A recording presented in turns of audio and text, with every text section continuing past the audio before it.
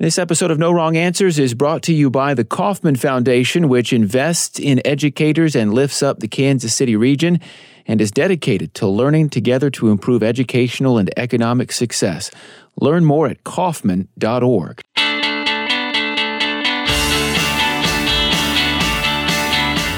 The president says another offensive thing, but our teachers say this time is different. Plus, teacher shortages and fights over school funding. A lot of states are dealing with the same education issues. Our teachers get a preview of 2018 from an education reporter who covers state houses across the country. Those stories plus stress. Turns out it actually changes your students' brains. Our teachers discuss what you can do about that. Plus, kids these days on this edition of the No Wrong Answers podcast. Welcome to No Wrong Answers, the weekly podcast that gives you a teacherly take on the world. I'm your host, Kyle Palmer. I'm a former teacher turned journalist, and I'm joined, as always, by a group of hard-working teachers who are ready to talk, especially since they have a 3-day weekend. So let's introduce them. Greg Brenner, what do you teach? I teach social studies at a charter high school. Elaine Jarden, what do you teach? Middle school math. And Bakari Uku, what do you do in education? Middle school vice principal. All three of them are educators at public schools or public charter schools in the Kansas City metro area. Well, let's get to it. More than a dozen states, including both Kansas and Missouri in No Wrong Answers backyard, have already kicked off their 2018 legislative sessions.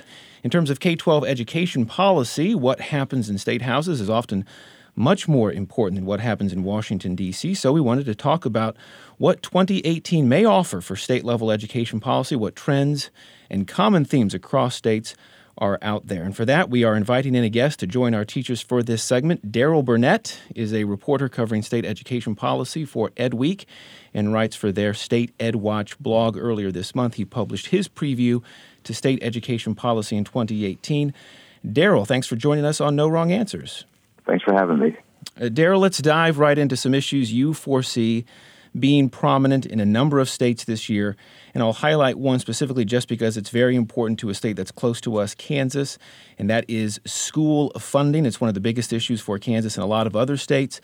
I should say Kansas is under a state Supreme Court mandated deadline to add more money, hundreds of millions of dollars more by some estimates this year. You note that an unusual number of states, 7 in fact, last year created commissions to investigate how to better distribute state funds to schools. So why is school funding such an issue for so many different states in 2018? Yeah, I think there's a lot of distrust between state leaders and local district leaders as to how the money is being distributed. I think I wrote something last week about how many governors have either commissioned studies or signed executive orders to crack down on school spending costs. So I think one of the big twists that I anticipate this year or early next year is I think that state legislatures, they have always felt that districts are not spending the money that they have been given for low-income students, for special education students properly. And so they're going to start basically mandating that district superintendents start spending money in a very specific way. And I think this is going to kick up a lot of dust around local and state control. And then the other thing that I would point out, too, is that the Every Student Succeeds Act, there's a small part of the law that requires breakout of school-by-school spending. So most people see per-pupil spending by district. And next year, the federal government is going to require that to be broken out by school. And so that is going to require districts to basically break out overhead costs, administrative costs versus school-level costs. And you'll start seeing a wide array between schools, such as schools that have teachers that have been there for a lot longer, who cost more or have more special education services, et cetera. And that, I think, is going to cause a lot of challenges for school boards and superintendents as they kind of figure out exactly how to distribute money between schools. Greg Brenner, you have a question. Yeah, hi, Daryl. I teach at a charter school on the Missouri side, and I've been there for 14 years. We've been fairly successful. We've been thriving and growing, whereas I've seen other charter schools in our area in the same amount of time have been shuttered and are struggling and are not doing the state admission of a charter school. And I was wondering if you could speak to what the outlook is for charter schools, given the frame or the question of school choice. one of the things that I think is going to be interesting this year is that because this is an election year, Democrats have sort of seized on the fact that Betsy DeVos is a household name, and they are trying to go after a lot of moderate Republicans who are fearful of the prospect of charters or vouchers in their backyard. So Tennessee, which has been, I think I heard a district superintendent say to me last week, like at one point in time we thought vouchers were just inevitable. It was just a matter of how it would look, and that's because the governor and the vast majority of the legislature, which is majority Republicans, has always supported vouchers. And this year, the Republicans backed off. They said, we're not going to propose any voucher legislation whatsoever. And I think that is the result of charters and vouchers becoming, and Betsy DeVos becoming such a electrifying word. I mean, it's something that parents tend to remember when they go to the polls. So this is Bakari. What conversations have you heard of around comparing school funding to incarceration funding? So I was reading a report from 2014 from the Justice Policy Institute that said on average states spend about $150,000 on juvenile incarceration compared to about $10,500 on individual students. What type of conversations have you heard from states around justifying those numbers and getting that to a more equitable standpoint? So I looked at, actually maybe 2 years ago, I looked at the makeup of education committees, and the vast majority of chairs were brand new, and the vast majority of chairs were not educators. Very few of them had any education experience. And most of whom I had talked to were saying, this is a brand new area that I am dealing with. So I will say that because the federal government has been making so many decisions around education accountability and so many decisions as to how to distribute even state dollars, because a lot of that policy just trickles down, the conversation at the state level is it's very it's very amateur. I'll put it that way. I do think that in the near future, as states are looking at ways to cut costs, I think incarceration is something that a lot of states are, starting to look at because of the fact that, that causes all sorts of problems with crime, with recidivism, et cetera. But, as far as if they are comparing those costs to education spending, I'm not sure. And again, you have to remember, too, so sort of at the federal level with military spending versus education spending. I mean, we spend about $600 billion on military versus $650 billion on education, but that's what Americans want. I mean, Americans are, scared of their next door neighbors, and they want people, they want a large police force. So this is just something that I think politicians are reacting to. So you've brought up a few times the impact of the politics behind all this, which is, of course, huge. So what do you think the midterm elections are going to do with the legislative sessions this year? Are there any things that you think will be surprising, or are people going to be playing it safe? Some people have told me that politicians plan on playing it safe, but I think that there are a lot of things that are being tossed around right now. So legislatures and governors are going to be aggressive in changing how much they give to K-12. But at the same time, I don't necessarily see very much innovation. And I think this is one of the critiques of states is they've gotten all this power. I mean, for years and years and years, they complain that we can't get innovative. We can't, create plans. We can't create long-term goals for our schools because, the federal government is in our backyard, et cetera. And so now they have all this power to do these things. And so many state officials are doing this, the bare minimum.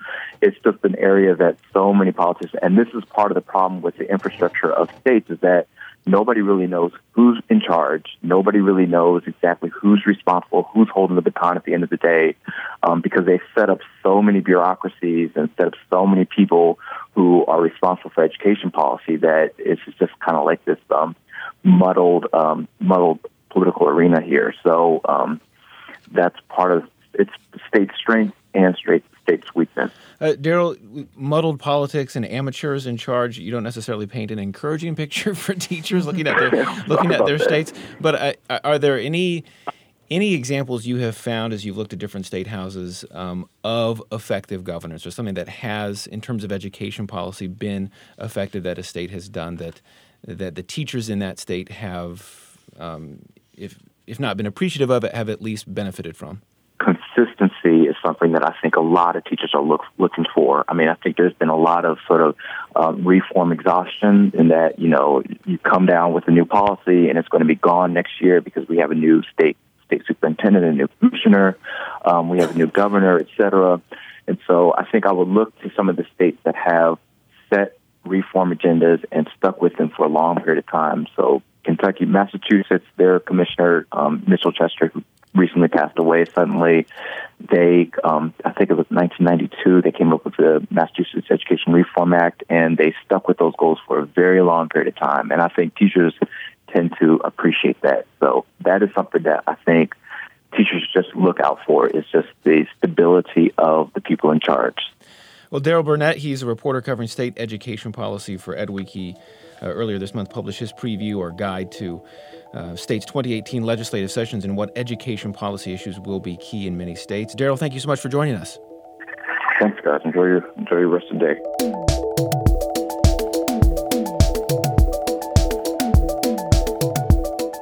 Our podcast today is sponsored by the Kauffman Foundation, learning together with families, educators, entrepreneurs, and innovators to develop quality education that prepares all of Kansas City's students for the future of learning and work.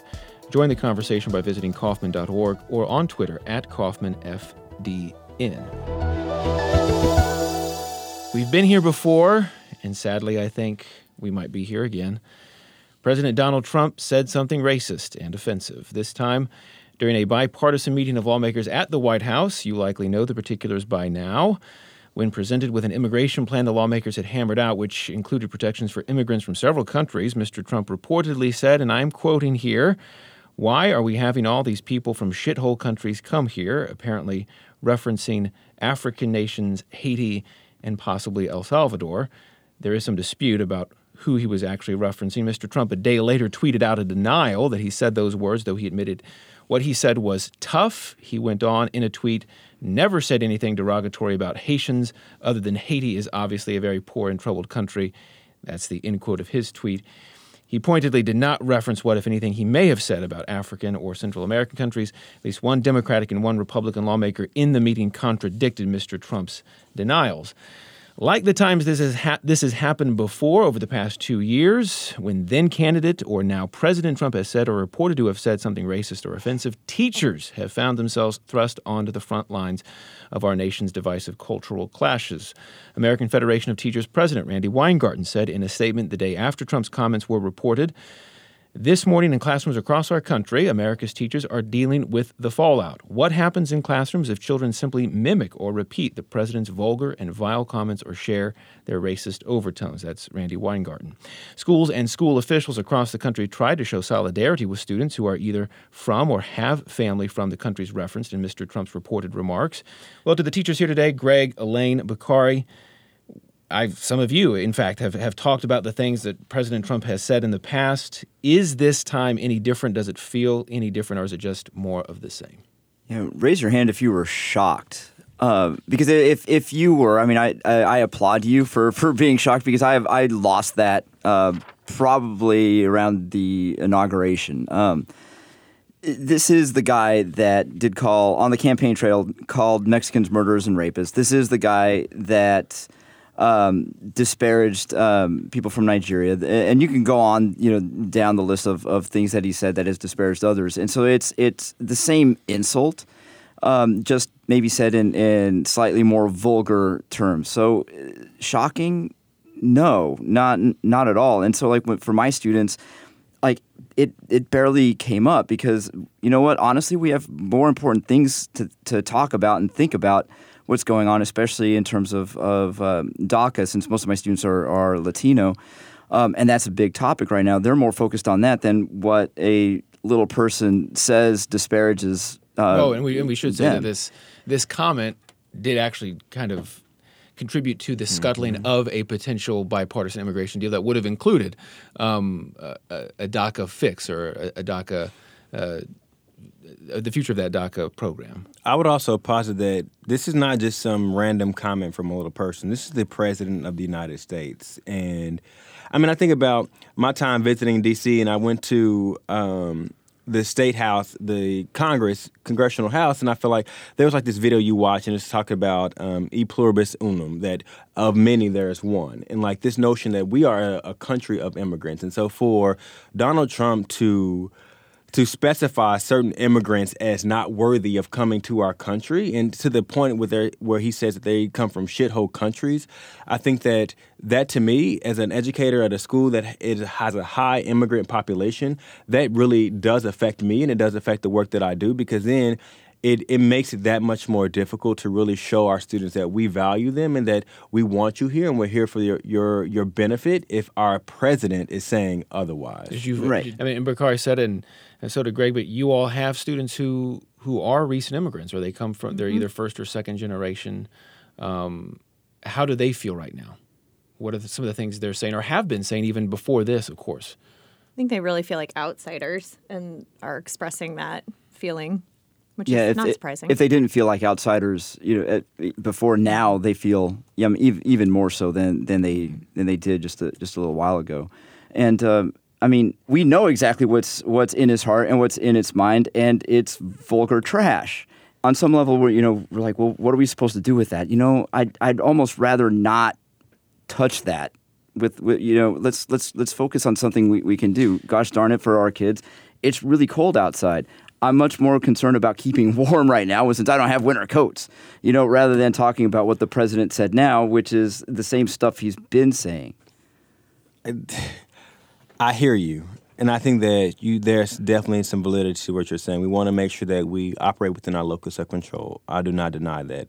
I think, however, if we simply ignore it and not hold him accountable for the foulness in which he continues to spew, it does our entire country a disservice. Because had any other country said those same things about America, which they would actually be very justified in saying, depending on how they posture their argument, it will be a complete uproar, because we supposedly are the moral compass of the world, and yet our highest officer is saying such disparaging comments about our citizens. These are people who live here and contribute successfully to America, and so I think that it is not okay. Yes, we can talk about how cold it is and getting our kids coats and access to other things. However, it is a disservice if we do not engage in the larger conversation around how is it okay that the United States president is saying such disparaging comments about the very people that we serve. I will say, I mean, based on the conversation you all are having, it does feel like this particular comment has not only hit a nerve, but it seems like maybe this has taken it a step further. I mean, we've had conversations in the past. I mean, right. even Bakari. I mean, I'm not going to quote you exactly, but there have been times where you have felt tired of having to talk about what Donald Trump said. You're right.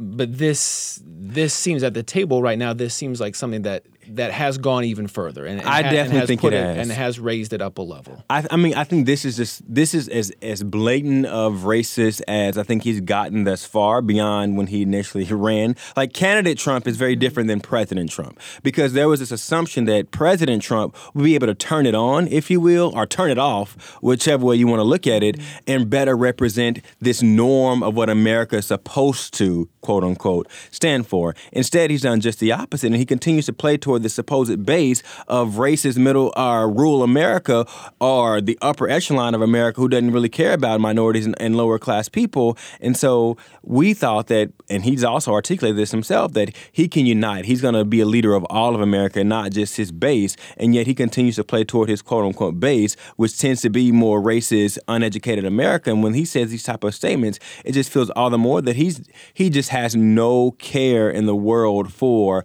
all of America, and he's just playing to a certain base. And I think that these type of comments, to me, it does push to the next layer, especially if his party is not holding him accountable for that. That's what. Sorry, I didn't mean to cut you off, but that's exactly what bothered me. I mean, the comment was almost not shocking in some ways, but that people would support him in his denial was more troublesome to me than him, because we kind of know, like you said, we know what to expect from him, but that other people would come out and be like, oh no, he didn't say that, like you must have misunderstood, like that's gaslighting, and that's concerning. I mean, it literally reminds me of those students in the beginning of the year who push your buttons to see how far you'll go and to see what their boundaries are. He's pushing the boundaries of the Republican Party to see how far can he actually go before they pull him aside and say, by January, you stop. get shithole.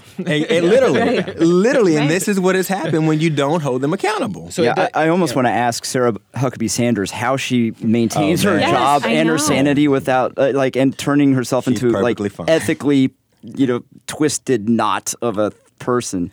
That's just hard. I don't think it's a stretch for her. A Personally. different angle to this story that I don't know if it came up for you. Within the media, there was a big conversation around, should we actually say the term, which Bakari doesn't want to be any part of that conversation. Did this come up at school? Did your students bring it up? And did you or did you not feel a need to either censor yourself or quote unquote protect your students from what the president said? Anytime we have to have a conversation about censoring what the president has said, that in of itself is troublesome. Period. Yeah. It's also like if a student were to say the same thing to another student about their country of Would have origin, more consequences Right, yeah. I mean, than we'd the shut president that of the United down, but States. he's just doing his thing. I think I've mentioned in the past how Trump is almost like a really good example of what not to be like in my classroom, and he's seen as such a villain in the Latino community that all I have to do is tell a kid, look, you don't want to be like, stop acting like Trump, and then they'll I'm like, oh man, sorry. Let's turn to some new research. Teachers who teach children who come from stressful home environments will not be surprised to learn that there is a well-established research-based link between childhood stress and cognitive functioning. But a new study published recently by the Proceedings of the National Academy of Sciences still holds some interesting and I would say new conclusions about what exact toll stress can take on young brains. Here's the study's title, Early Childhood Stress Exposure, Reward Pathways, and Adult Decision-Making. It was first published in November, and it shows children who suffer higher levels of stress when they are very young actually experience changes in how their brain functions as they grow older. Specifically, this study shows that individuals who experience higher stress have trouble with real-time decision-making and struggle to appropriately balance reward and loss when making decisions and ultimately end up making poorer decisions. So how is this measured in this study? Well, it's kind of interesting.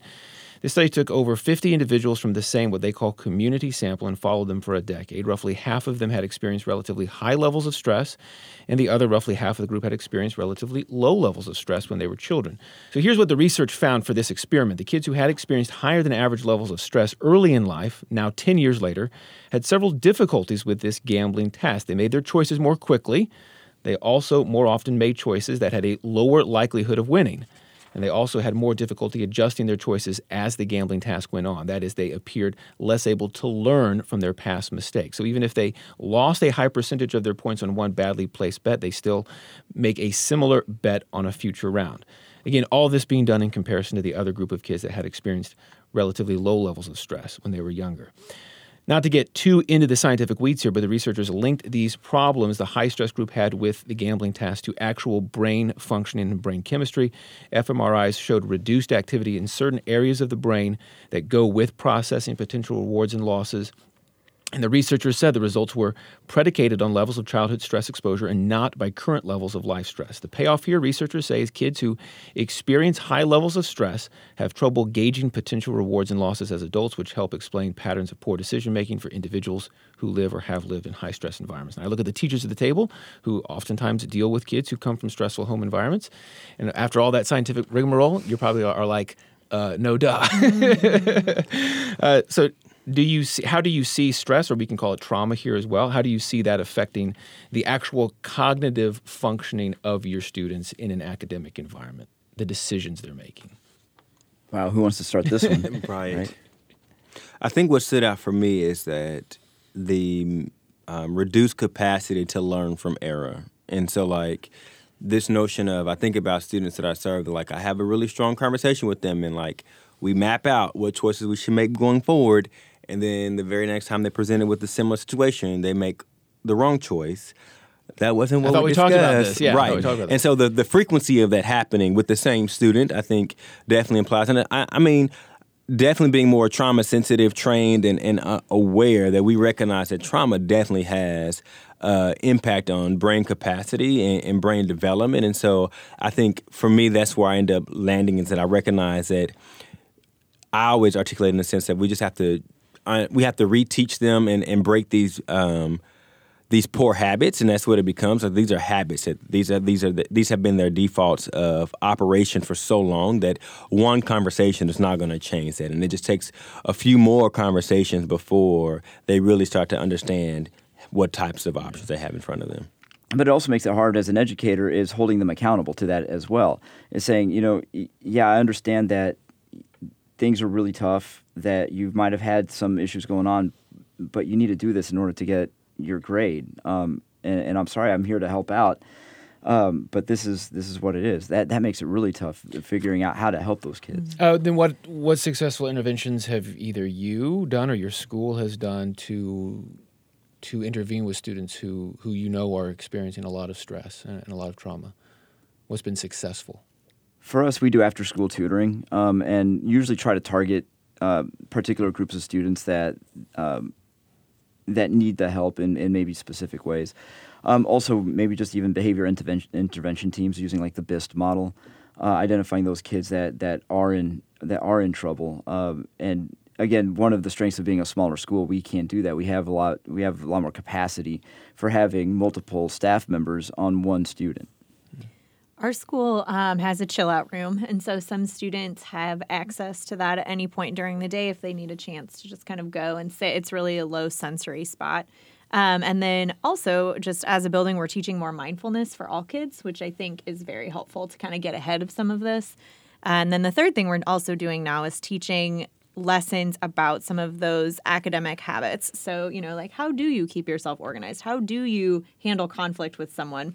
So we're trying to be more proactive instead of reactive. And What does mindfulness training look like for middle school? a lot of it is just getting kids to focus on their breathing. It sounds really like woo-woo, kids would never buy into that. But we call it time in, and so kids will spend, maybe just 20 seconds. There are lots of GIFs out there that have shapes, that expand and contract. And so you'll just say like, hey, take a look at the smartboard and just breathe in time with the image. And so kids will sit and kind of just breathe and go, and that's how you'll start class. I would also add that I think mentorship is a significant intervention, because it's one thing to hear from your teacher and it's one thing to hear from your parents, but it's another thing to hear from someone else who you have a different type of connection to that may not be academically driven necessarily. And so we've definitely leveraged interventions. We've also added in classes what we call SNAP, students needing more practice, which is basically tutoring within the day, where it's, again, you're getting another opportunity to understand and make better choices and make stronger connections. I think we also use PBIS model, which is similar to BIS, where we offer like these pre-corrections. So you know what the expectation is, and we tell you what choices to make before you have opportunity to make your choices on your own. And so I think those type of things help students be able to have more of a stable environment, but also be able to to predict what the next move should be. And so I think those are definitely effective interventions that we have at play in my school. So critical. I think we also have to be mindful about the kind of stress that we are putting on kids, because we are responsible for some of that. Mm-hmm. I think about the last, 2 weeks of the fall semester, students in 8th grade had 5 high-stakes tests within 6 days. That's something we did to them, and that's not, if we're seeing the research that that's harmful, I think that's a really compelling reason to say maybe we should reevaluate how we're doing this. And I don't think my district is alone in that at all. Right. Stay tuned. We're going to do Kids These Days after the credits. This episode of No Wrong Answers is sponsored by the Kauffman Foundation. No Wrong Answers retains total editorial control, and what our teachers say are their personal opinions, which may not reflect the official policies of the schools and districts they work for. Like us at Facebook. Follow us on Twitter. Just search for the No Wrong Answers podcast by Fountain City Frequency. Find us at Apple Podcasts or wherever you get your podcasts. And once you find us, subscribe and leave us a review. It helps. There are no other podcasts like ours giving you a teacherly take on the world. If you've enjoyed the conversation you've heard, subscribe, leave us a review, and keep the conversation going. Greg, what are the kids into these days? So I hope this hasn't been said yet, but I just caught on to this in the last few months, how kids will say, they're bringing the W or I'm just going to take an L, which stands for wins or losses, and so now it's translating to the academic side. It used to be with soccer, we're going to get that W. Now it's like, if they're about to fail a test, it's like, I'll just take the L. It's all right. I'll just take the L. That's it. That does sound familiar. But Luann had it a couple yeah, that's right. Yeah. Yeah. Greg, you are behind. Sorry. Catch I'm up. a little. You were on little paternity behind. leave. There you That's go. right. See, I was gone for a couple of weeks. Yeah, I've had other things. That's right. Luann Fox. I remember that. She brought that in one day. Elaine, what are your kids into? The kids are into Donut Day. Well, who isn't into Donut I Day? know. They're very into it. It's become an actual thing at our school where they're serving donuts for. I have a lot of thoughts about that. But they're serving donuts for breakfast more frequently now. And so anytime it's Donut Day, it's a party. Like in the actual cafeteria. This isn't like a club or something. Oh, no. This is like the selling school donuts. provided. No, Wow. it's not even them selling it, really. It's like you get That's breakfast from the school. school's This is what breakfast. you are eating. Wow. And the kids are just ecstatic on Donut Day. Well, yeah. Who can Yeah. blame them? Donut Day. We'll get into your thoughts in another episode. Bakari, what are your kids into? So I recently learned that they're into this app. It's an iPhone-only app. It's called Monkey. And it's actually very similar to Chat Roulette. And basically, you download the app and you can chat with people. It's like FaceTime Roulette. You can chat with people from across the globe. You basically select, do you want to talk to a male or a female? And it connects you with random people. You can build a friends list from it and everything. And so my kids have really been into this. Apparently, according to several of my kids, they've been into this for the last year, but I just became aware of it. And so they're talking to people across the globe. This sounds fun and also dangerous. Extremely. So Kyle, I do have one because it was brought up okay. to me on Friday. All right, come back. And well, because I read this, I'm like, this can't be real. Have you heard about the Tide Pod challenge? Yes. I have Worst not. idea ever. Right? Yeah. what is it? Tell me more. So you have those Tide laundry detergent pods, right? I guess the challenge is to put it in your mouth. No. Yeah. Exactly. Right. And so like. And it will dissolve. I mean, it will dissolve. dissolve and open up. Right, Yeah. right. In water. Right. Yeah. And so I thought that can't be real. And then my kids actually brought it up the other day. I'm like, that's the most stupidest They're not thing. doing it, are they? Not that I know of, but Lord knows. And I thought They're watching it on YouTube, of Exactly. course. Yeah, and Yeah. I thought the cinnamon challenge was bad. This is This is even worse. So what is the challenge? Just to keep it in your mouth as long as possible? yeah, or- yeah. Kids these days. Literally. Oh, thanks to our teachers this week, Greg Brenner, Elaine Jordan, Bakari Uku'u. Thanks as always to Matt Hodap, who produces the podcast. Thank you to KCUR 89.3, Kansas City Public Radio, where we tape. Remember, kids, be nice to your teachers.